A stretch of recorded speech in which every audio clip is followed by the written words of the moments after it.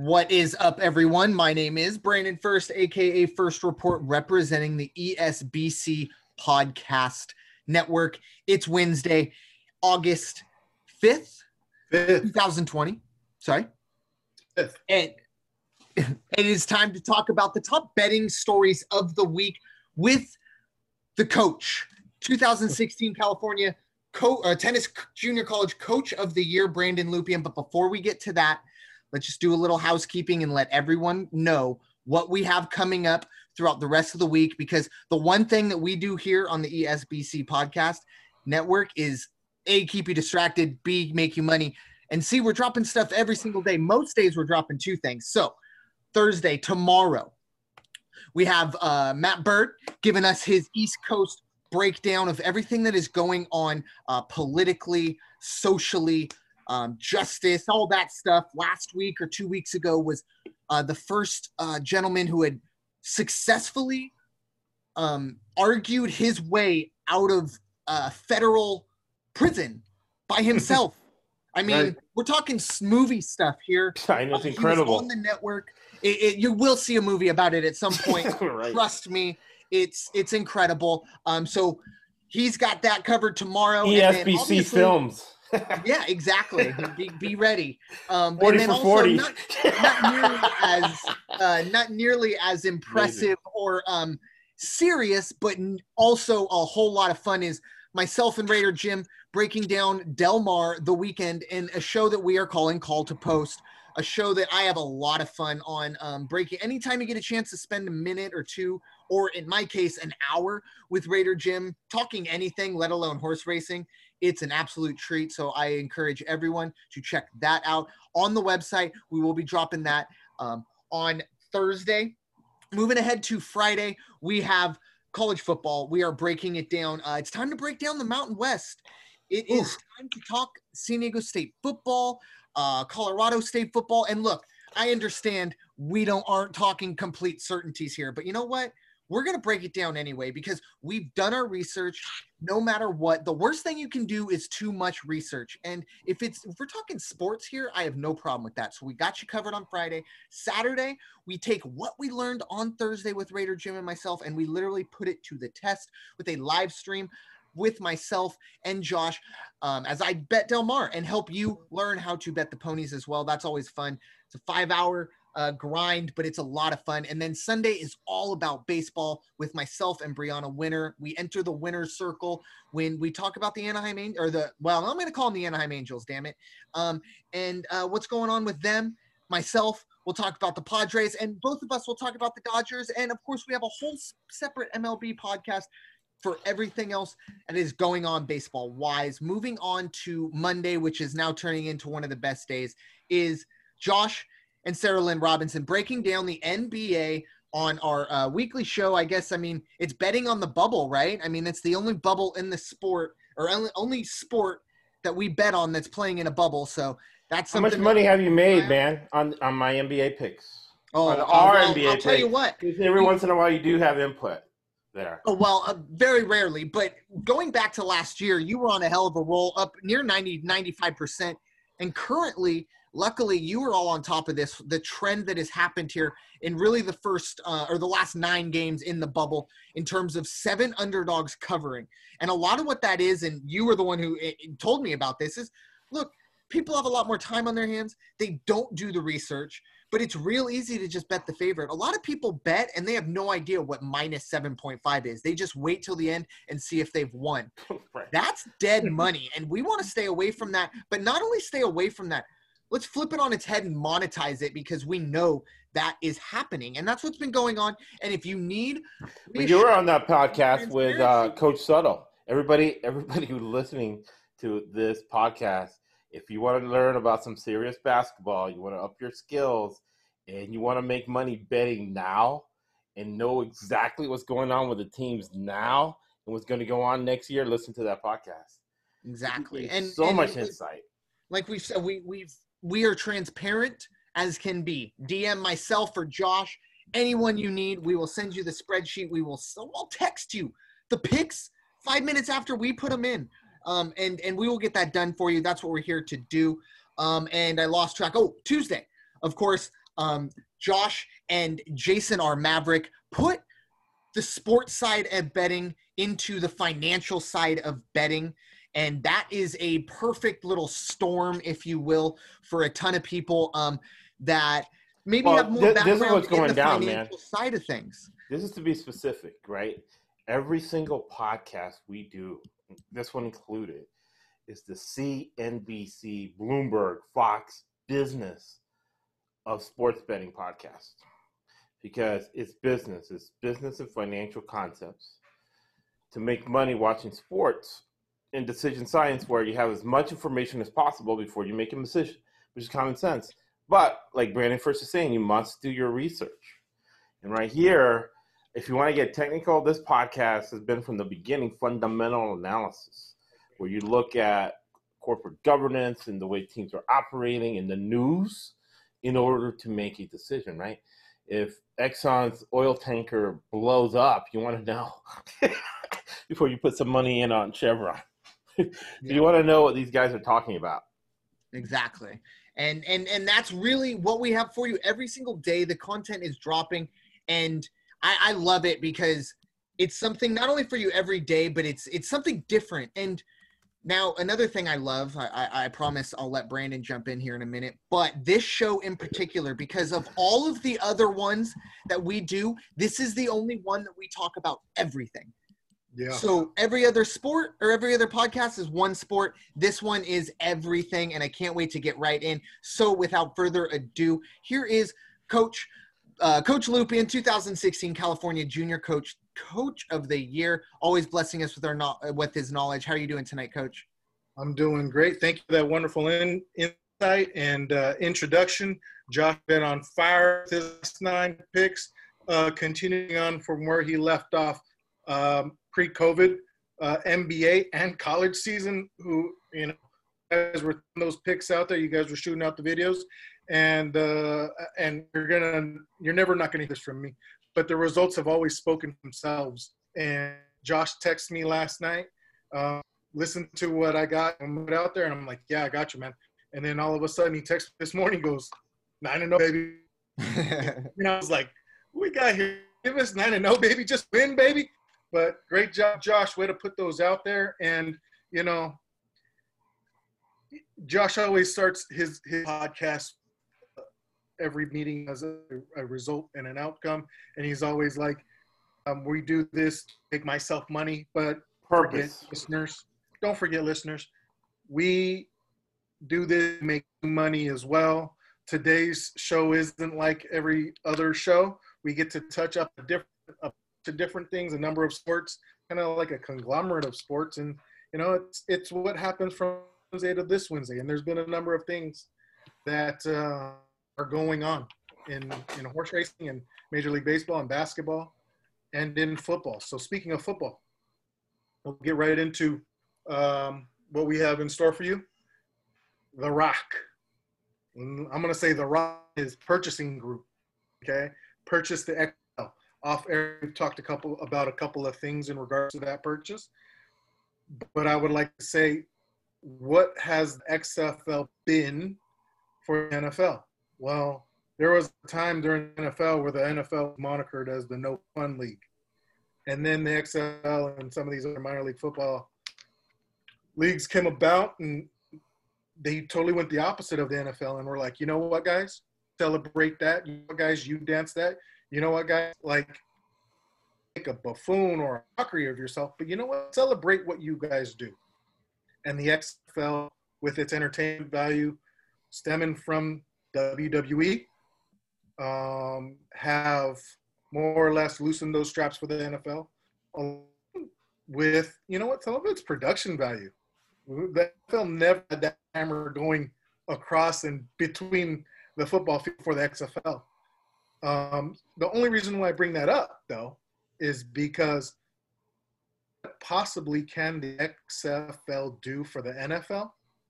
And you mentioned it could be a minor league, but it could also lead to some kind of openness or an exciting time in regards to what we do on a betting front.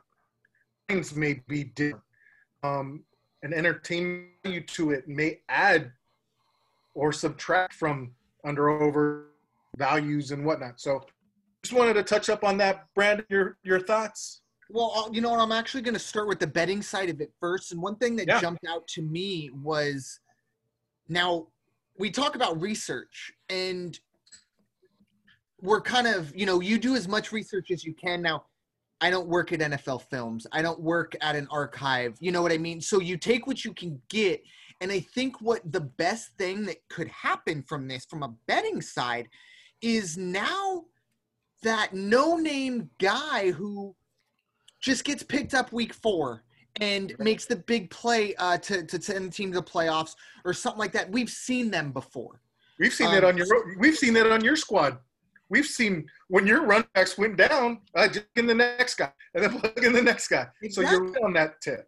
And I mean, even the Eagles actually even signed a quarterback. I don't think he got out of training camp, but he signed a quarterback who played in the Alliance or the Alliance league. And he didn't, he looked good in that league, but obviously it's a different animal. I think in the betting side, I think we're going to see, if we see what I expect the NFL or the XFL to turn into, which I'll get to that in a moment. But if it does, we could see a true minor league to where we're talking about Luis Patino, a kid that, I'll be honest, I've never seen throw. Well, I think I saw him throw 1 inning in summer camp, or as live as I can get. Yeah. Okay. There's in the NFL, I would not know about a player comparable to Luis Patino. Now, obviously, it's different. I understand that, but a prospect who's on the practice squad for 2 years, I don't know anything about. I know everything about Mackenzie Gore. I know everything about Luis Patino. And that's what football, I think, is missing. Now, like I said, I understand it's different, and a lot of things, baseball and football can't be the same. But moving on to what I expect the XFL to hopefully be is a true minor league system. And there was at one point a true minor league system. There was only one caveat, and it was the games were literally played in Europe. It was NFL Europe. And I don't remember, and it just popped into my head, but I don't remember if it was a fall or a summer league. I'm pretty sure it was spring, summer, because I don't think anybody went up against the XFL after the other thing. But anyways, not really the point. What I'm saying is, if you get – I remember watching the XFL and seeing the team, okay, whatever, the Cologne Generals, I think was one of them. And the NFL team, they have their logo, and then the NFL team that player plays for has his logo. Yeah. I mean, we're literally talking about property and property in terms of the player, people. I don't want to get into it. But that's what I mean. Like, they have the contract. They are the first person that get a chance at this kid. I don't know if that's what the XFL will do, or if it will literally just be a showcase for NFL teams to grab. Now, I think if the XFL really wants long-term stuff, or long-term, sticking around and reliability, they 100% sign on with the NFL, because the NFL, we've all seen the other leagues that have tried to go up against the NFL. They've lost, and very quickly. The XFL tried to do that, 6, 7, 8 years ago, and didn't last a year. So they have to make a partnership of some sort, I believe. And I think with The Rock, The Rock is a lot easier to push on the public's eye than Vince McMahon. So I think that helps. And Absolutely. The Rock has made it clear that he wants this league to be a minor league thing. Now, I also understand when we say The Rock's investment group, he is probably very low on what's being put in, but he is the face. So we'll see what happens. But more football is, I'm all for it. And like I said, I don't think we're ever going to have a podcast on here about betting on the XFL, but we're going to gain insight into certain players that will help us when they make it to the NFL. Absolutely, 100%. And I know we talked about this earlier. Just want to correct something. I sent you guys a note on a correction, editorial correction.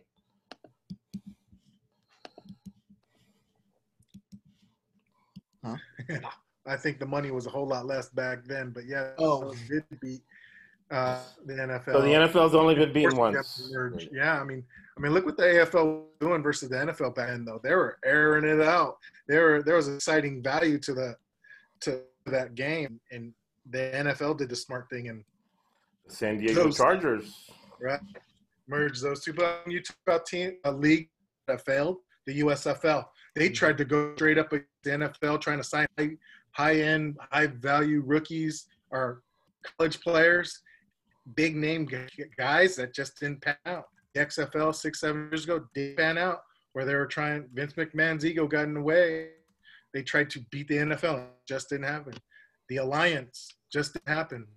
Now, if this is going to be something where developmental, by all means, by all means. So I look forward to what it adds to the NFL. Some of the other things that it's already added. So moving on, touch on some NFL odds. Brandon, you look some of those up. What are we looking at? It's kind of the usual stuff. I mean, the people that you would expect to see there, minus the Patriots. Now, I am still very, very surprised to see that the Patriots are 8th choice on this is Intertops. It's plus 2,000. I mean, is it Jared Stidham? I know it's Cam Newton's in there, but I we'll see there. It's very interesting to see that the the New England Patriots have better odds than the Colts, the Eagles, the Packers, the Bills. Better than the Bills, huh? Sorry? Better than the Bills. Yes. And I mean, the only team, so I'll just give you the top 10. Okay. Let's hear it. We'll go top to bottom. So number 1 is obviously the Kansas City Chiefs at plus 550. Defending champs. Yes, right away. And Mahomes, that's very, very, I don't know about betting Super Bowl odds in August, but it is probably safe money with them. And then we also have the Baltimore Ravens at plus 700, San Francisco 49ers plus 900, your New Orleans Saints at plus 1,000. And here's where it gets a little nutty for Brandon. Number 5 is the Tampa Bay Buccaneers at plus 1,200. We all know why. Tom Brady, of course. No, I thought it was Colin. I thought Colin boosted those numbers up. Yeah, he might have really boosted these numbers. Colin Cowherd. Yeah, he boosted those numbers. And then, of course, the Dallas Cowboys, because, they draft a wide receiver in the first round, so that's the reason why. Anyways, they're at plus 1,400. Seattle Seahawks at plus 1,600. New England Patriots plus 2,000. Indianapolis Colts at plus 2,200. And Pittsburgh Steelers are number 10 at plus 2,500. I'll tell you, I am not a fan of taking futures bets on the Ravens or the Niners. And I am a fan of putting money on the Colts and the Seahawks. I like the Seahawks going out and getting it was Jalen Ramsey, right? I've been so baseball consumed. Right. But the safety from the Jets. No, it's not Jalen Ramsey. Jamal Adams. I think it's Jamal Adams. Yeah. Yeah. And sorry, baseball but anyways, so they get, and obviously look, give Pete Carroll another playmaker on defense. Russell Wilson, you know what you're getting out of him. You have a great home field advantage. I know that's another story, but anyways, I like that. And then the Colts. I think the Colts were a good quarterback away from being where the Titans were. You can't sit here and tell me that if Phillip Rivers was on the Colts last year, that the Tennessee Titans were better than them. I'm sorry. I'm not buying it. I know you can talk to me about Derrick Henry, and I'll hear you on that. That's the only time I will hear you on that. The Colts were one good quarterback, and I think they have a quarterback now that at the very least is going to compete his ass off. And it's an upgrade since Andrew Luck left. Man, bringing up Titans brings back a lot of memories. Because I saw their numbers, I want to say 3 weeks prior to starting. I was like, oh, I'm gonna drop money that team, and then fatigue hits. You know, that final game where Derek just didn't run anymore. Carried that team for 14 or 15 of the 16 weeks, and that was it. But I agree with Colt's pick. I love that number. Okay, and I know for a fact Josh loves that running back. Uncomparable to Derrick Henry, but an explosive South Florida running back that I remember last season, Josh was texting me, Mac, is Mac playing? So I know he's an explosive player on top of, let's say, 4 years of Philip Rivers where turnovers down. The risks for plays are going to be a lot less for him to make plays as a Charger. And O-line is a whole lot bigger than what he was working with, let's just say, the last 5 seasons. So it'll be interesting to see what Frank Reich will do with Philip Rivers. Seattle is another interesting pick. They were only a play away last playoff. They were only a play away. And at that point, you just don't know what happens afterwards. So, I love NFL. I can't wait for it to start. I'm looking forward to talking more NFL football. But let's keep the theme on football for right now because Josh and First have been nailing out the conference, CAA football conferences. This week, nail the Mountain West. But there is news that happened from Wednesday to Wednesday in regards to UConn being one of the first major football programs to subside to COVID. They're not going to have a season. More importantly and more might be what's going on in the Pac-12. A number of players in the Pac-12 are having some thoughts about playing. Going into spring camp and competing, and it's a sticky situation in regards to some of what they're asking for on top of some of the safety measures for COVID. So you have any idea? You have answers to? I mean, I have some topics. I have some bullet points, but I want to ask you. For me, the UConn story isn't as big. I didn't realize this. I didn't realize that UConn is not in a conference anymore. They moved from the American Athletic basketball to the Big East, and then football is an independent. So honestly, I'll be honest, the full disclosure, up until this morning, I actually talked with Josh about it, and I was under the assumption, oh shit, UConn, and I know we did the college football. My mind is so crazy, and we never looked over UConn. But anyways, they had moved, and I didn't know that.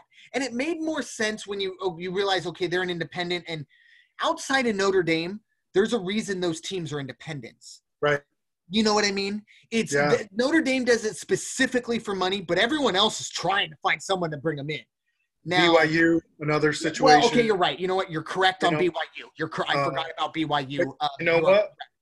But you know what? Yeah, I had no idea that they moved out of the AAC. After the Big East. Basketball is back in the Big East, which is another thing that changed this year, and I was just told of that today. So I don't expect any of the independents to play because you can't, except for, of course, BYU and Notre Dame, the teams that can bring money. Like, I'm sorry, with all due respect to Old Dominion or something, no one's going to pay you to deal with that. So that, I guess, was something – when I found out, okay, that's the part, it makes sense. In terms of what the California, college athletes or student athletes are doing, look, I think we all know, if you're a sports fan, if you're a college football fan, I hope you have educated yourself on what goes in and what goes on and all that stuff. You could go both ways. I understand there's a scholarship that's given and that's worth a lot of money to a lot of people, but you also look at what is brought in. I mean, you look at a stadium with 100,000 people and a quarterback and you go, okay, well, maybe that section, okay, there, your scholarship's paid for. What now? But that's another story for another day.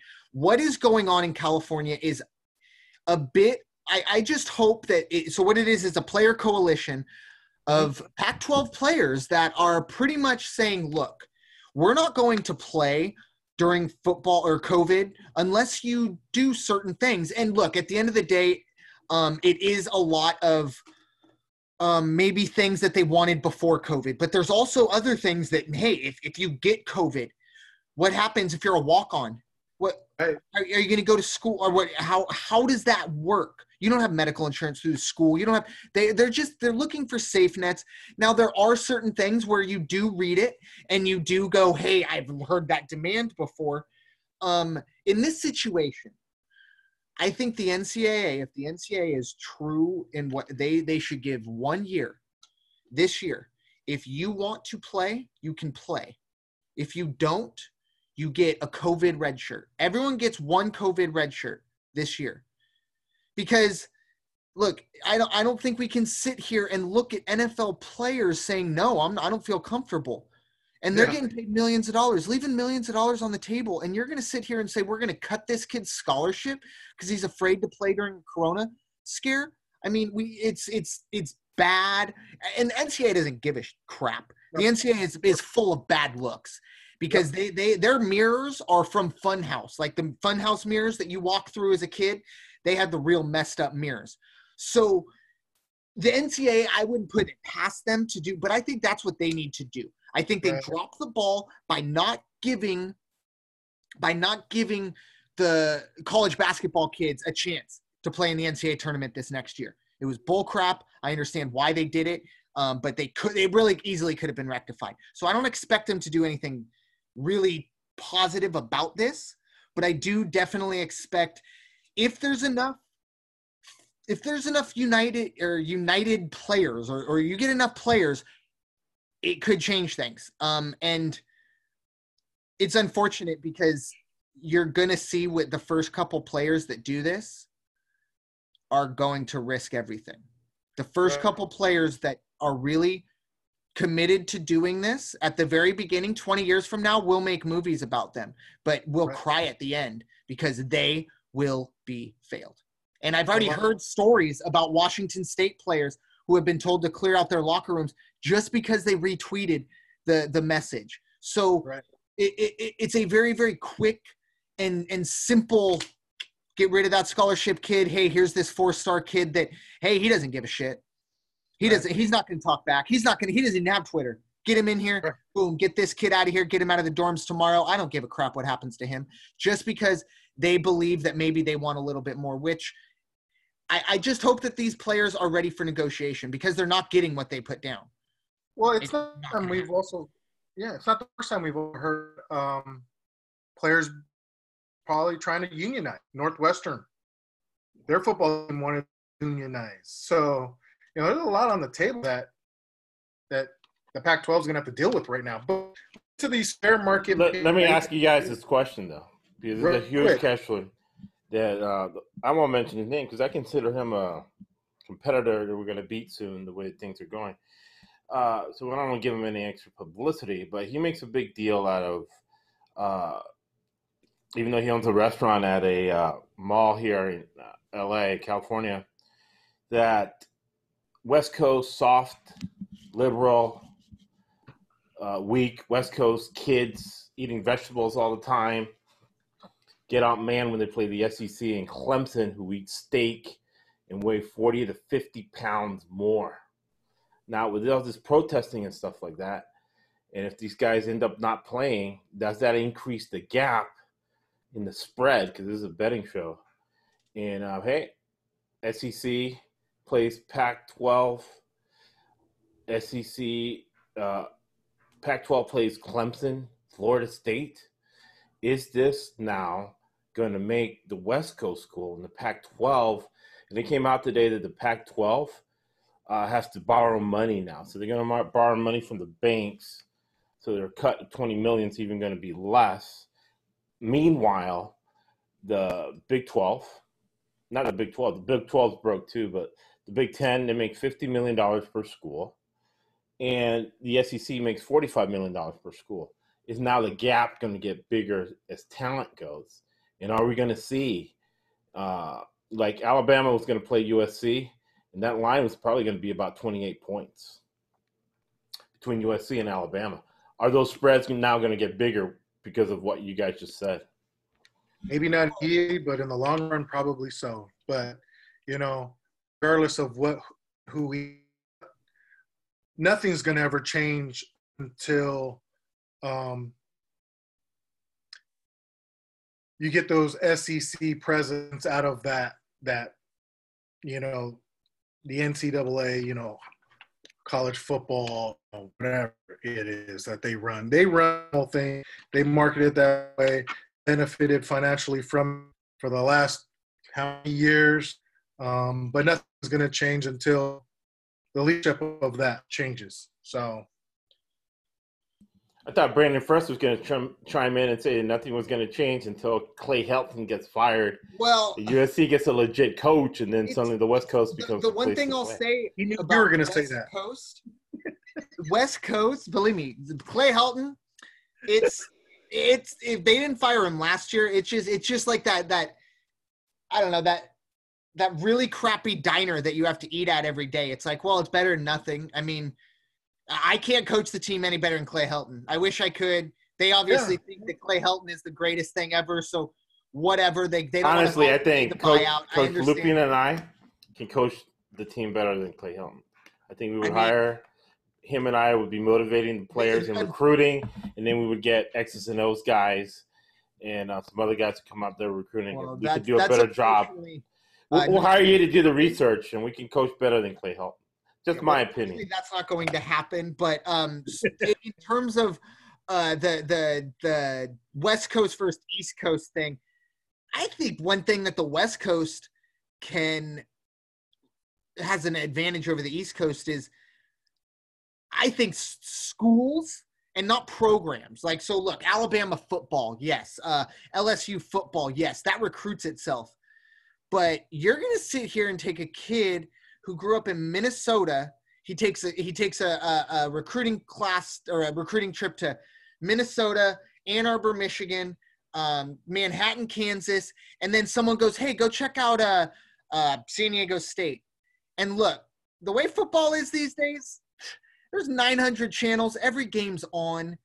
Would you want to go to Kansas State in Manhattan, Kansas for 4 years? Or you want to go to San Diego State? You want to go to Stanford? I mean, maybe that's a whole nother story because that's more thinking. But Berkeley or Oregon or I mean, even looking college basketball wise, I mean, the West Coast Conference, those campuses, holy crap.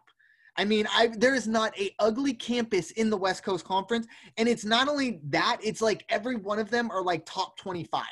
I mean, Pepperdine is in Malibu, folks. USD overlooks the bay. I mean, it's beautiful. My girlfriend goes there, and I'm just like, how do you leave that place? It's unbelievable. So. Now the steak and potatoes stuff, that's always the fun part, because if you honestly think that just because you're in California, you're eating vegetables, you're out of your mind. Okay.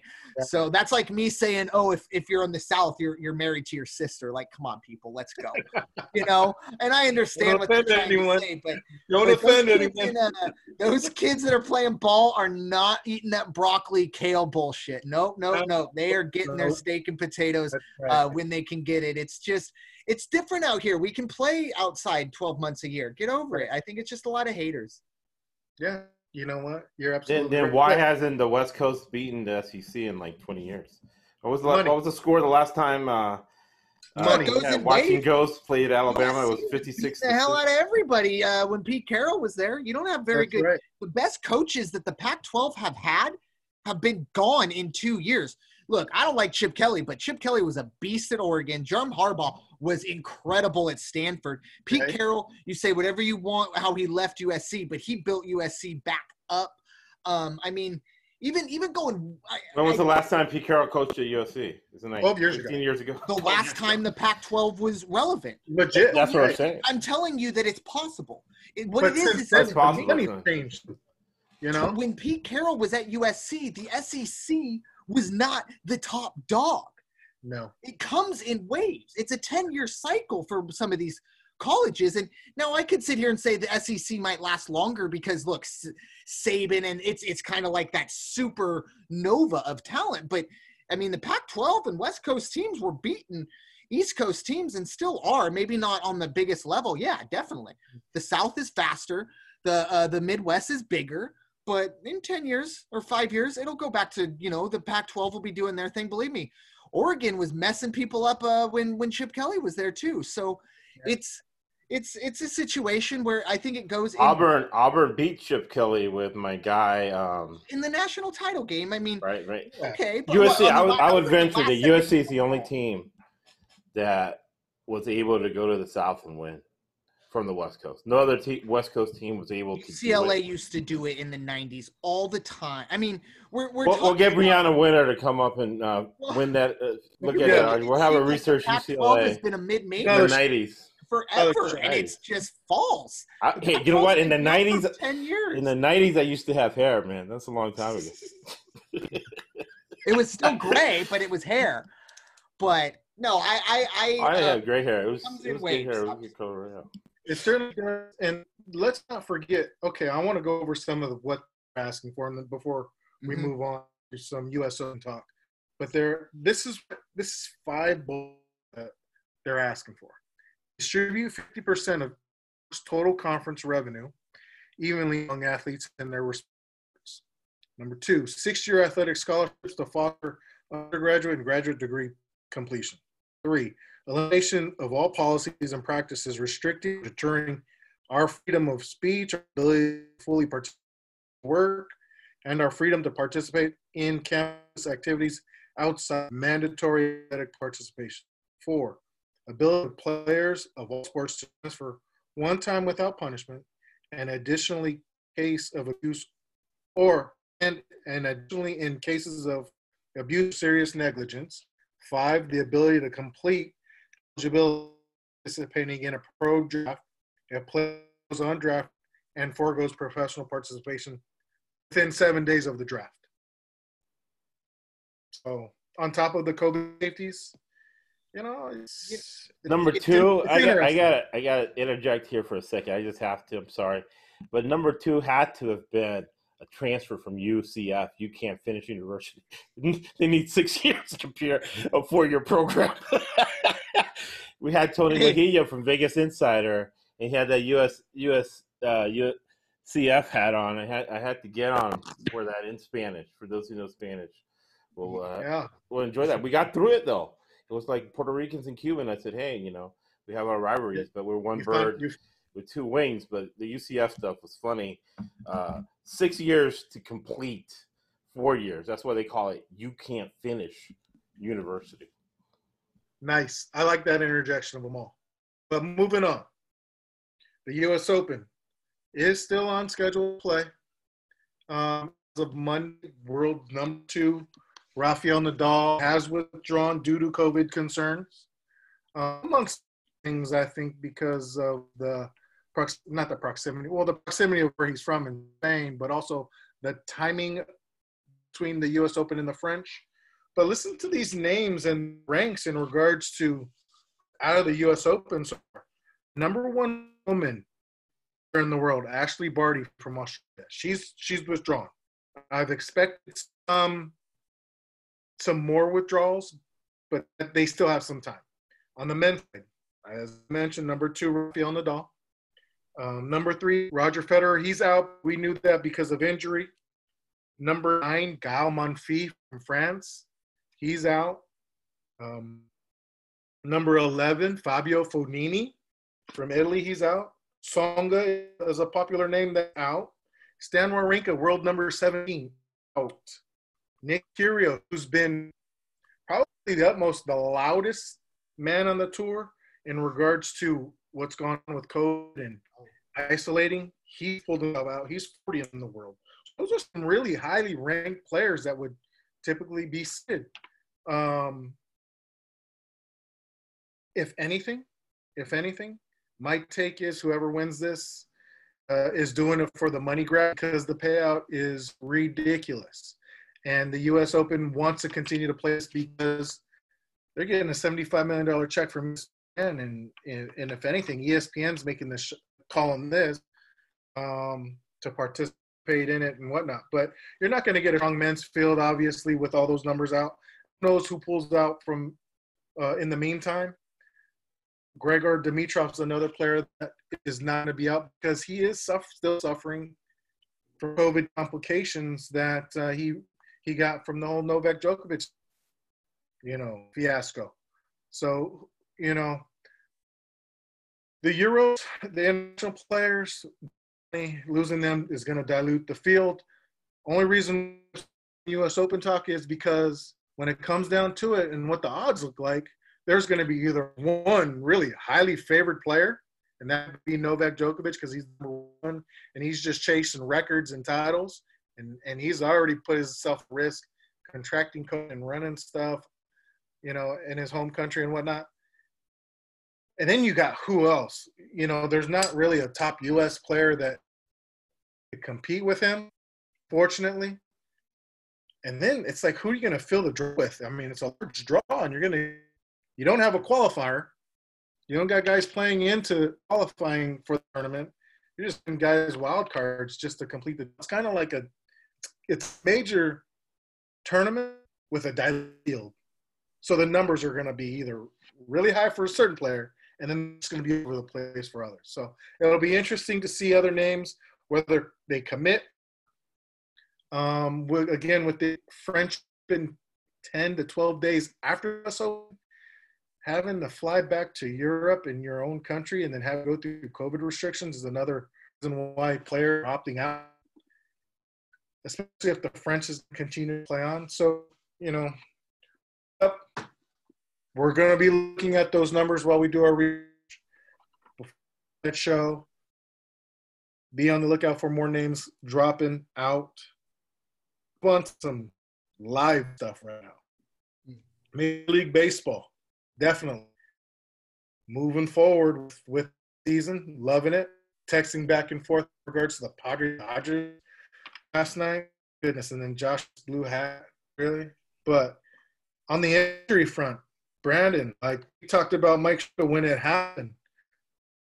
This changed a whole lot, especially with what you said about the Braves before the season starting, and then dropping Fruiterich last week, and now losing Soroka this week. Like, this really dwindles the Braves' chances for a young, exciting team that is now one less starter away. What do you think? Yeah, it's bad. I actually saw it live. I was watching the game, and they say, hey, don't speculate, but I mean, you can tell he tries to get up, he can't walk, and it's terrible because it can happen getting out of bed, it can happen moving the grocery cart. That Achilles is so strong until it just decides, you know what, I think I've had enough. And yeah, it's going to be a tough, long road back. It's so unfortunate because if you know about the Braves, I think the Braves are about 3 or 4 years ahead of the Padres.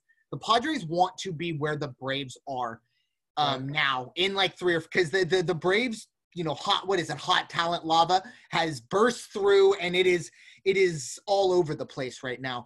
The Padres right now are just, starting to erupt. Scratch the surface. Yes, exactly. And Mike Soroka is the Braves' Mackenzie Gore, and he's already. I mean, he's. If it wasn't for Pete Alonso hitting 53 home runs, Mike Soroka would have been National League Rookie of the Year last year. He was the best pitcher on the second best team in the National League, and nothing changed going into this year. Incredibly unfortunate. In terms of the Braves, their situation is difficult, but I think they're still in okay shape because two of their biggest competitors right now are really, really scuffling, and maybe even three. Okay, look, the Mets, Cespedes opting out in the middle of a baseball game. The fact that, hey, you know what, maybe they're just not that good either. And then you look at the Phillies, who are dealing with their own coronavirus thing. They come right out of this and just get shellacked by the Yankees. And then you look at the Nats, who Do we know if Juan Soto's coming back? If Juan Soto isn't back, who else is pitching or who else is hitting? So many question marks. The Braves, with this playoff structure, will be able to make the playoffs, no doubt about it. But now there's not really a winner out of this, and nobody likes to see anybody get hurt. But the biggest benefactors of this, no doubt, sit on Josh's head right now, the Los Angeles Dodgers. I believe the only team in the National League that is capable of beating the Dodgers in a 7-game series in the playoffs was the Atlanta Braves. And that was with a 1-2. You would have liked it to be Cole Hamels. At this point, it might have been Max Fried. Not even a 1-2, but a 1-2-3 that's good enough. It's not now with Mike Soroka. Chad Sabatka gets called back up. Not quite sure. And the crazy thing about all of this, last year, around this time, the Atlanta Braves sent Mike Foltynewicz down to AAA. He came back up and pitched lights out the second part of the season. A week ago, the Atlanta Braves designated Mike Foltynewicz for assignment, thinking someone's going to pick him up, and he's gone. No one picked him up. He took it like a man. He is at the alternate training site saying, whenever you're ready, I'm here. And I would not be surprised if they say, hey, you know what? In a week, we need Folty back up, and Folty goes on and does some things. Now, I love Foltynewicz. He's not going to get them to the World Series, but there is something at least that they can say, hey, at least somehow, some way, Foltynewicz, because no matter what, look, if Soroka hurts himself and then Foltynewicz has that terrible start the next day, he's not getting designated for assignment because all of a sudden, we need him. Yeah. The Sabatka thing is terrible, or Soroka thing is terrible. He's one of the young kids. He's got a long road ahead of him. Tommy John is tough because it's good because there's a blueprint. A lot of people have gone through it. When it comes to Achilles, there's no guarantee that you're coming back, especially considering it's the feet for pitchers, man. Whether it's the push or the land, you need that Achilles really bad. I'm wishing him the best. I want to see that. I want to see the best baseball players play baseball, and I want to see him back because he is one of the best. Absolutely. And it's crazy because there's so much. That move so dynamic, and you brought up the foot and in the Achilles. That movement, that land war, the push is extreme, and we've never heard many Achilles pops. So who knows what that road to recovery is? I mean, we've seen it for basketball players. Kobe comes to mind. There's others that come. Football players, there's some that come to mind. I mean, he hasn't done. He's still in the league. Manti Te'o was Achilles, right, during the season, but a pitcher of all of all positions. Tough. Go ahead, Sarah.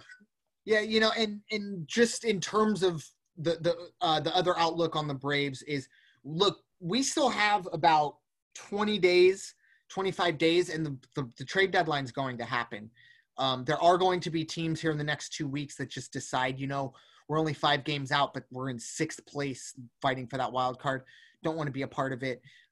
We could see that now with the opening up of teams in the playoffs. I think the market is lower. Most teams are obviously going to be buyers. So we will see. But the Braves have talent that they can give up, and if there's an ace out there, they will go and grab him. The problem is probably the only teams that are probably going to want to trade are going to be probably the 4 worst teams, and normally there's not an ace on those teams. So we'll see how it goes for the Braves. In terms of the Padres, look, this is my soapbox time. I think it was this time last week or 2 podcasts ago. I talked about 2 things. As good as the Padres were doing, I talked about 2 things. Defense and bullpen management. And bullpen, just the bullpen in general. Yep. The defense has been atrocious. And no, I'm not talking about Jake Cronenworth, who all of a sudden is – he didn't play first base above AA ball, and he has yet to get a ball by him. He is unbelievable. Any of those would have been like, hey, good try. He has not let anything by him. He also threw in a home run off Dustin May last night that, he's been unbelievable. But I look around and I see Trent Grisham bobble balls. I see Will Myers struggle. And look, don't get me wrong, I know he catches it. But look, if you struggle that much, can you do me a favor, Will? Can you at least use 2 fucking hands? You look so awkward out there, and then you catch it with 1 hand. Right, I mean, right. it's unbelievable. Look, I know it's a tough game and I know it's very difficult and everything that's going on, but the defense is pulling this team down. It cost us last night, at least to the dropping of the ball from Grisham and then Mejia, or I think, yeah, it was Mejia last night. It's tough. But my biggest problem, we have yet to go a game this season where the bullpen has yet to give up a run. It is unbelievable. We're not talking about the Baltimore Orioles, the Kansas City Royals, the Detroit Tigers, the bottom of the barrel bullpen teams. We're talking about the team that some really, really smart people said was the best in the game. I said they were top 5. I said they were going to be good. Oh my goodness. Kirby Yates gets a save finally. Not before he gives up an absolute tank shot to Cody Bellinger. It's unbelievable. It blows my mind. And then last thing I promise I'll say about the bullpen. In San Francisco, you're up by 3. Craig Stammen walks a batter with 1 out. You get the bullpen rolling. Great. I love it, Jace Tingler. But why is it Matt Strahm? It's the 8th inning. You put Drew Pomeranz in the night before to save Kirby Yates for who knows. And hey, let's bring him in for a 4 or 5 out save. But no, let's get Matt Strahm warming up.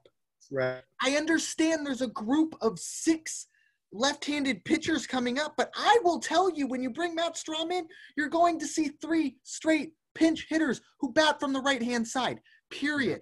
I mean, these are things that Jace Tingler, look, normal season, not that big of a deal. You have time to kind of iron out the kinks and figure these things out. Guess what? We are getting really close to the quarter pole of this season. We might have already passed it. My math isn't that good. I don't know. But these are things that have to be fixed like now, immediately. And the worst part about it, you generally don't fix these things when 7 of the next 10 are against the best team in baseball, arguably. So I know everyone calls me, the negative Nancy when it comes to the Padres, but I was last week, and guess what happened? Exactly what was wrong, and it's still wrong. So I don't care if this team's an 8 seed and we make the playoffs. What are you going to hang a banner? Big whoop. You're going to get swept. I don't want any part of that. San Diego will hang a banner. Maybe and they will. And you'll see people walking around with shirts about it, because that is what the Padres are about. They will sneak in and we will see the whole marketing plan next year will be, we were wild card. We were a playoff team. It's like the Montreal Canadiens right now. Like, you're a 12 seed. We're not playing college basketball. 12 seeds do not make the dance, folks. Right. And that's kind of where we are with baseball. Look, I love the Padres. I'll always love the Padres. Jace Tingler needs to figure it out. And unfortunately, he is very stubborn. He has constantly said, these are my guys. I'm sticking with them.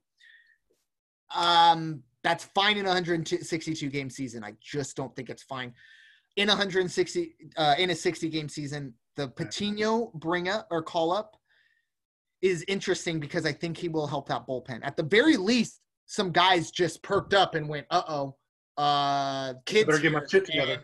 Yeah, he could be the 7th inning guy and no one would bat an eye. And I could be at USD and no one would give a shit. Don't get me wrong, beautiful campus at USD, but no Padre player wants to be housed at USD right now. So this is a turning point for the Padres. And if they can win tonight, awesome.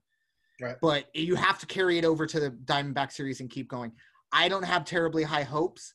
The bullpen is my biggest concern. The defense, we can live with the defense. It's unfortunate, but the bullpen, we have to have an outing of multiple innings and not give up a run, period. I'm not even going to ask for no walks because I'm not going to go there. I'll just take baby steps at this point. Right. One other thing, you brought up 2 things. We've chatted about those things. I think the base running's been horrible, but I also believe this is between those 2 things, those little ramifications of losing a spring training. You're not going to find all that in a month because you're just trying to get arms ready and timing the bats. All those other things, and this is across Major League Baseball. Bullpen, defense, base running. Real sticking point, because I know those little things are what what dictates the outcome, more or less. And I'll take it one thing further in terms of the losing out on the spring training. Yeah. That could be possibly a situation what happened with Soroka.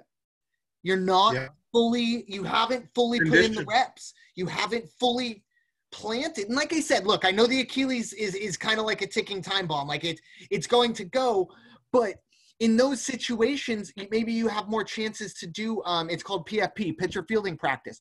That's exactly what was going on when that happened. So maybe in this summer camp, they didn't have time to really harp on those because it's like, you know what? And it wasn't so much the skill that they needed to work on, but it was the muscle movement and the muscle memory of it. That could possibly be it. I'm not really a doctor. I'm sure maybe, science could contradict that, but that's just something that popped into my head in terms of, because we're seeing it with, and not so much with Eric Hosmer, because I think that's a gastroenteritis thing. So that's just kind of a weird thing. But you're seeing it with oblique strains and little things because these guys aren't used to going for 3 weeks, shutting it down for 3 months, going for 2 weeks, and then, hey, pennant race. I mean, it's just, they're like horse races, or they're almost like, animals. They have to be maintained and put out into a certain way. And it's not happening. And I love that you brought up the base running thing, because I think it was either Monday or Tuesday and it was twice in one inning, 2 separate batters were disposed of. Two terrible. I mean, Trent Grisham, he's been great. Yeah. But you have no excuse. A ball hit to right field and you get thrown out in second. The field, the play is right in front of you. You have the best view of anybody in the ballpark. And who's throwing it? There was never, ever going to be a double on that. And it's little things like that look, you're not going to be successful anyway, but the Dodgers, oh my goodness, it could get ugly if keeps happening. And like I said, you get 3 games with the Diamondbacks you've been real good with. But if you look ahead and you lose 2 out of 3, the pressure's on with 4 against the Dodgers at Dodger Stadium. Believe me, it could get ugly, but you know what? I'm going to keep the faith and hope that, we can figure it out, but I'm not going to bet on that faith. I'll tell you that right now. Yeah, you can't bet on the Padres, but when you look at when you're betting that situation, it's almost like when hockey guys, and I'm not big into hockey, but a hockey person will tell me, well, we need so-and-so superstar. And I'm like, okay, who's going to get him the puck? Okay. Hosmer, I guess, is what First Report is telling me is the one backing up Manny Machado, because especially in a season like this, or if the Padres were ever in a pennant race, I'm not pitching to Machado. So whoever's behind him is going to have to beat me and get the good pitches to hit, right? I'm going after an Eric Hosmer, but if an Eric Hosmer isn't in place, and on my Dodgers briefing, I'll bring in First Report pinch hit, because we're going to look at the Dodgers lineup from a betting perspective. And from a betting perspective, who's backing up Manny Machado if Hosmer isn't there? Yeah, just ain't swinging like that. We like all hope by now. But, wrap up. Brandon, I want to say thank you for being such a wonderful co-host. Josh, thanks for chiming in. Okay, and I'm going to leave this Josh to finish getting into his Dodger talk while I'm away. But let's finish with Steve Fisher. I think when you enjoy what you're doing, you get where you want to go.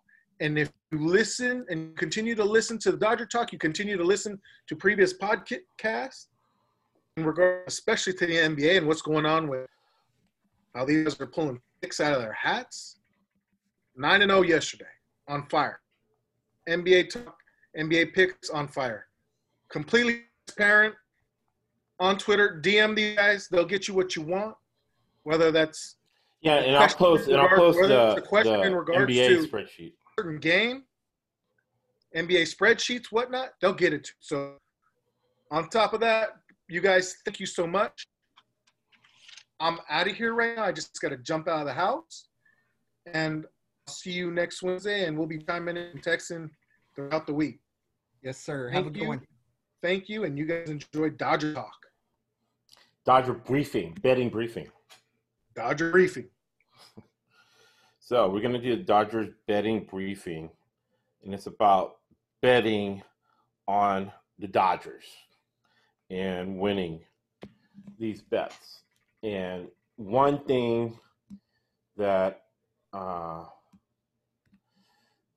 that's won me a lot of money, right, is looking at the Dodger lineup and seeing what the lineup is and whether it's a lineup that's been changed by analytics or is it a lineup that's been changed by injury. But a clue is that Mookie Betts, for the third straight night, is not going to start against the Padres. That tells me I think Andrew Friedman feels that not only does Mookie Betts, whatever injury he has, he can benefit from an analytic standpoint from the rest that he's going to get, right? And that he feels he can beat the Padres without Mookie Betts. All right? And here is the Dodger lineup.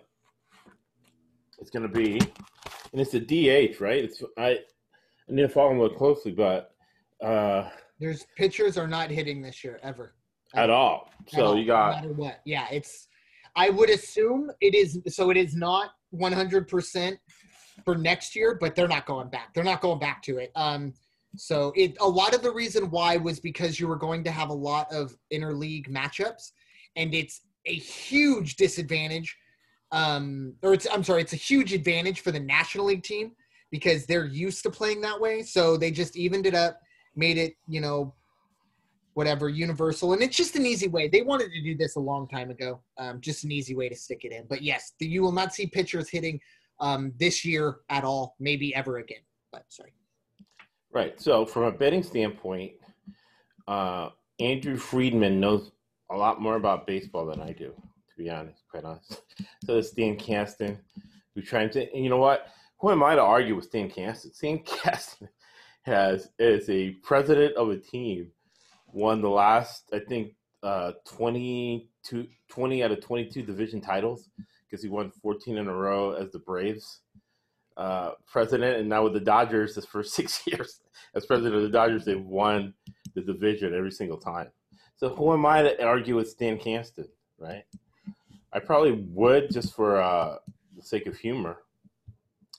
So they think, right, the Dodger hierarchy, and Magic doesn't really have a say in it. It's just PR. But it's Stan Kasten, Walter, who's a billionaire owner of Guggenheim. He's the owner of Guggenheim, who just wrote a check and bought the Dodgers for a cool $3 billion. They okayed the lineup, right? And I guess for the Padres, the only upper guy that okays the lineup would be Ron Fowler. He's the one that's probably pissing first off with who's coming in and out of the bullpen. Well, we've disagreed on that. I don't think Ron Fowler has any fingerprint on the actual day-to-day baseball side of things. I will send you that article, but you don't like Kevin Acee, but I'll send you that article. Oh, God, no, don't waste your time. Don't waste your time. Thank you, but no, don't waste your time. Kevin Acee says that Ron Fowler. It makes sense. Kevin Acee can tell me the sky is blue, and I won't believe it. No, thank you. But it makes sense to me that Ron Fowler has his hands on it. If you ever met Ron Fowler, he's one of those guys. He reminds me of Cliff Clavin from Cheers. He's one of those guys that knows everything. So I really doubt that a guy like that wouldn't have his hands on analytics, the way he talks about numbers, and who comes in and out of the bullpen. So Ron Fowler, in my opinion, against Stan Kasten, Walter, and Andrew Friedman, right? And Andrew Friedman feels that they can beat the Padres, a division opponent that they will play again, without Mookie Betts, right? So you have Pollock, 364, 3 home runs, 12 hits. But more importantly, when you're betting on these games, you have to look at walks, right? Because the Dodgers are an analytics team that feel that run suppression is more important than generating runs. So a guy like Pollock is good in the field. He's got a great average, but it's early in the season. They haven't played that many games. He has 3 walks. That's the leadoff guy. So you really don't want to walk the Dodgers leadoff guy. So 3 walks in how many games? Pollock has played. Let me see. How many games has he played? A.J. Pollock has played in 9 games, 3 walks. That's pretty good. And that's what you want from a Dodger leadoff hitter. Then you go to Max Muncy, right? He's the working man's player. He's a guy who was cut. He was like, COVID-19 or no COVID-19, I'm playing because I know how it is to do well in the major leagues, then get in a slump and be cut and go to AAA. So I don't care. I'm playing. I'm not losing my spot again. And he has 6 base on balls in 11 games. So you have the 2 starting Dodgers at the beginning of the lineup who are taking they have a good eye. And this year they're taking their base, right? Which, if you believe what Brandon first says, if you can get into that Padre bullpen, you really have a good shot. We go to Justin Turner. What type of year is Justin Turner having?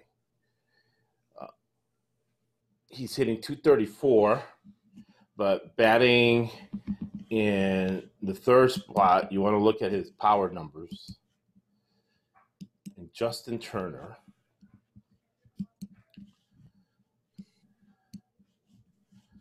has 0 home runs, 8 RBIs in 11 games, and he struck out 9 times, and he's walked 5. So his strikeout to walk ratio is horrible. It's horrible. So Brandon first, is Justin Turner, from a betting perspective, going to come out of his slump? Is he due in baseball terms? Oh, probably. I mean, he's a really good player and someone that helps his team other ways than that. And he's always going to see pitches to hit. He's hitting in a lineup that, he's. Well, you're not pitching around him to get to Bellinger.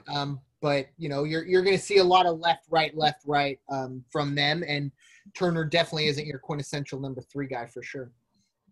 All right, so he's slumping. So you don't want to. That's going to be a key tonight and especially when you're betting the Dodgers, to see how Justin Turner starts getting hot, because you don't want to pitch around him to get to Cody Bellinger, who was MVP types of statistics last year. How's he doing this year? He has only 3 walks, but he has hit 2 home runs and 5 RBIs. He's batting .159. So the Dodgers right now, I want to look at it from a betting perspective.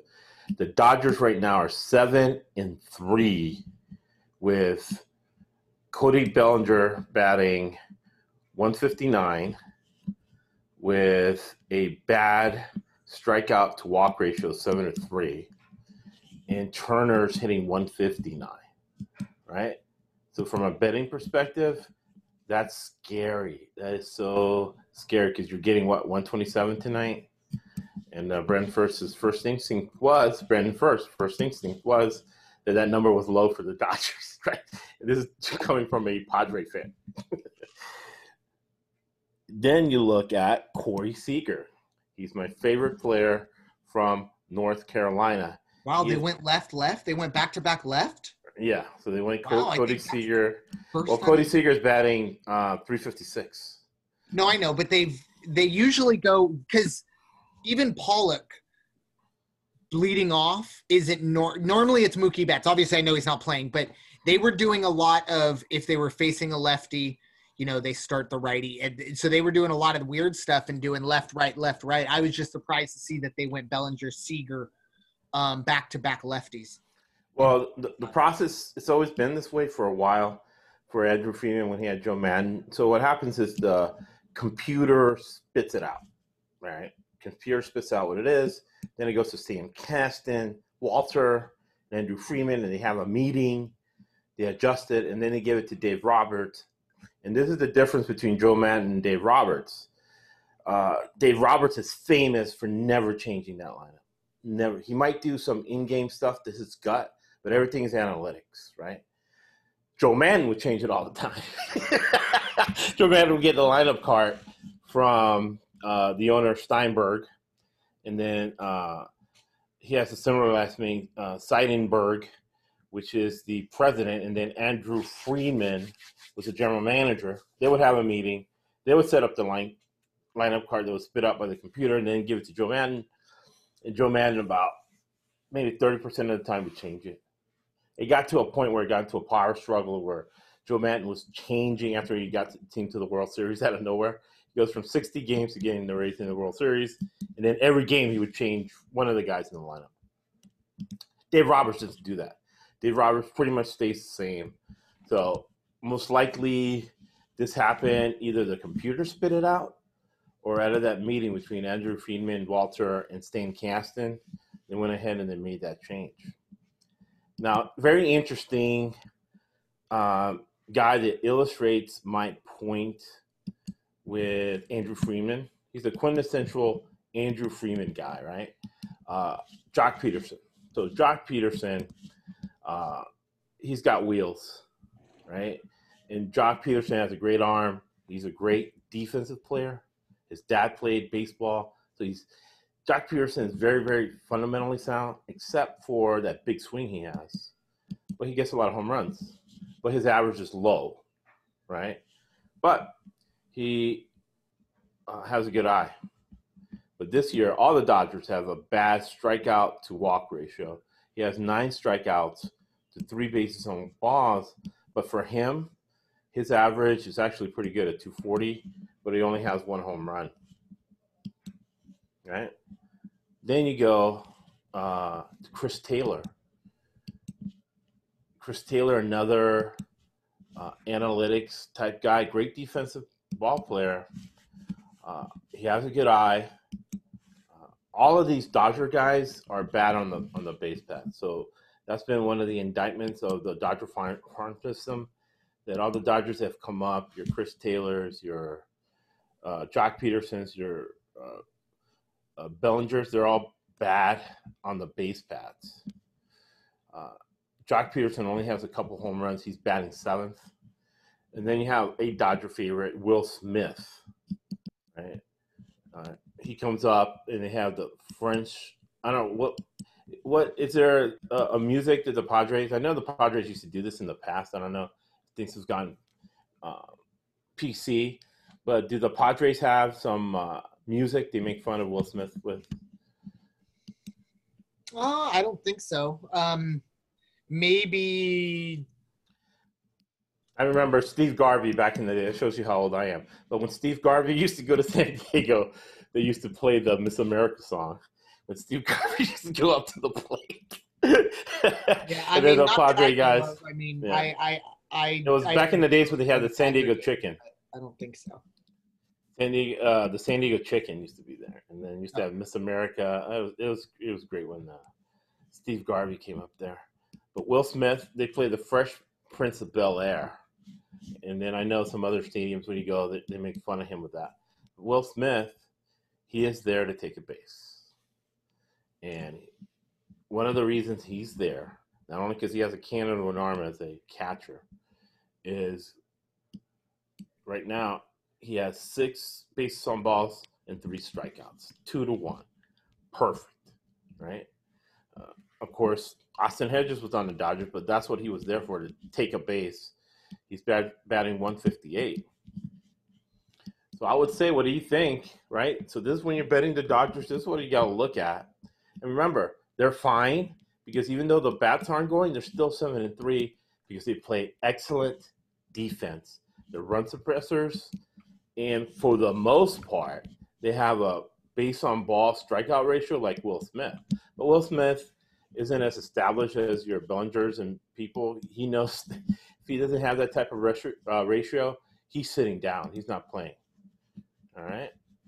So you look. That's why you always do your research in betting, right? And you're always you go on Twitter and you follow David Bassett and Alana Rizzo. I can say this because I'm Cuban, but Alana Rizzo is also Cuban, and she's an Americanized Cuban that isn't as wild as Puig and Cespedes. we're Americanized Cubans, but she does a great job as a Dodger reporter, and she does a great job reporting on Twitter. So, with the Dodger bats asleep right now against the Padres, right? After we've done this research, Brandon first, Doctor first report. Is that line, man? 127 sounds low, right? Very low, but if you use what you're saying, right? If you do your research, if you listen to Brandon first when he does his Padres briefing, right? If that bullpen doesn't inspire confidence from you, like when you're drinking beers, watching the games, you're not slamming your beer saying, "Yes, here comes Matt Straub." I mean, right? If it was possible to drink, yes, you would have to definitely drink during this. But no, it's one of those things where it would just probably make it worse. But the Padres bullpen, and most bullpens, honestly, the Dodgers bullpen has been really good, which is kind of crazy because that was their biggest weakness coming into the year. Right. But most teams' bullpens have been pretty bad. Obviously, the Padres. It's not even my opinion or anything. I mean, look it up. I mean, it's pretty obvious that, okay, maybe they might not be the worst, say the numbers, but they have done it's been some really bad stuff. And for me, if you would have asked me, okay, the Padres play a 3-game series against the Dodgers. For me, in my head, 60% sweep, 30% Dodgers take 2 out of 3, 10% Padres take 2 out of 3. Okay, 9% Padres take 2 out of 3, 1% Padres sweep. We've already got past what I thought was going to happen, which was the sweep. So for me, I already know what the pick was today, and the line then comes out. Right. But the thing is the whys, right? So 100%. When I dig into the whys and see that the walk to strikeout ratio is that bad for Bellinger, Turner, everybody except Seager, and Seager's hitting the ball well. He's the only guy in the Dodger lineup that's hitting the ball well. And then you factor in what you're saying about the bullpen, right? I would say that for tonight's game and then moving forward, you can maybe ride the Dodgers and maybe stay away from betting the dogs once you see, right, with your eyes, like Craig Miserak says, that the Dodger bats have woken up. I think anytime where people put their hard-earned money don't play the Astros, which I think they only play them 3 more times. But anytime the Dodgers don't play the Astros and they're not going for a sweep and you see them at minus 150 or less, it's a really good bet. And I know we're not going to win 100% of them, but we're going to win a high percentage and we're going to win money on them because, look, this is the second best team in the league. And maybe with the bullpen resurgence, now obviously Bellinger and the other guys got to get that rolling, you know. Like you said, though, 7-3, and Bellinger and those guys are struggling. That's huge for them. And a lot of it is because of how good the bullpen and the pitching staff, especially the starting staff, has been. I believe it's still the best in baseball. So the whys on that side, yes, and then the whys in terms of the batting, correct. I mean, especially when you face the Padres. Now, maybe not so much tonight with Zach Davies, but overall, especially late, the biggest problem I would say with the Padres bullpen and most bullpens is the inability to throw strikes. And the Dodgers have always been that team that they're going to make you – they're not going up there swinging at first pitch just like, they're going to make you work for everything. And it's fine early on, but late in the game and then late in the season, they're going to wear out. And then that's when I expect, those the walk to strikeout numbers are never going to be what they used to be back in, the 90s and all that stuff. Strikeouts are just so, I guess, accepted now. But I do, in terms of the walks and manufacturing and the analytics, especially with the Dodgers. I mean, Dave Roberts has gotten drilled for World Series building a lineup based, I have a left-hander, so I have to get all my left-handed hitters out. But he's not building the lineup. I think what he's gotten drilled whoever for. Whoever is building the lineup, we agree to for him. Yeah, well, it's just factual, right? And what he's gotten drilled with by Plansky, by David Zasse, people who follow the Dodgers day to day and have interviews with the management, is that it was a big thing in the offseason, right? A lot of Dodger fans wrote into the LA Times and they asked Andrew Freeman if Dave Roberts has the power to change the lineup. And Dave Roberts came out and says, yes, if I want to, I can leave Pedro Baez in there. Because that was the big one, where analytics says to take Pedro Baez out, and that's what they decided before the game. And the Dodger fans were like, no, Dave Roberts, let him stay in. And Dave Roberts said yes. Even though that said that before the game, I had every right? Or I had the front office has confidence in me for me to stick with Pedro Baez if I wanted to. I just didn't. Now, half of the Dodger fans believe him. Half of the Dodger fans don't. And then let's say me as a guy who has clients in the corporate world, right? The duck that quacks the loudest gets shot, right? And Dave Roberts seems like a go along, get along type of guy. However, they did make a big deal of showing in his contract that his contract is now changed, where it explicitly says in the contract that Dave Roberts can, at his discretion, change the lineup that he's given by management. So that's been a big point of contention. And then my thing with the Padres, I wonder if Tyner has that, or if Tyner has that in his contract, that he can do that. What Dave Roberts says. Now Joe Maddon, of course, he's his own general manager. He can do whatever he wants, but the guy in Chicago can't. And that was the big thing between Epstein and Maddon, is that Epstein would give him a lineup card and Maddon would flick him off and change half. So, and of course, Lou Piniella, and old school guys, Pete Rose, Lou Piniella, Joe Torre, none of those guys, if you gave them a lineup for management, they would take a lighter and light it up and put it in the trash can. They would never take that. So that's modern baseball. So with that being said, and I've won a lot of games, man, betting baseball. And I've been pretty good the last few days here betting baseball. I'm like 7-2.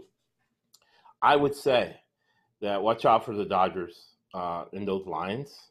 And like First said, if they come down at all, or if they lose a game, with being in such a shortened season, and in big games, I know for a fact the Dodgers hitting coach is going to say, okay, let's cut the nonsense off. You guys had your fun. It's time now to only go after certain pitches that we're telling you to take off. Otherwise, let it go, because our pitching staff is doing well. What do you think, First Report? Yeah, agreed. That's my Dodgers briefing for today.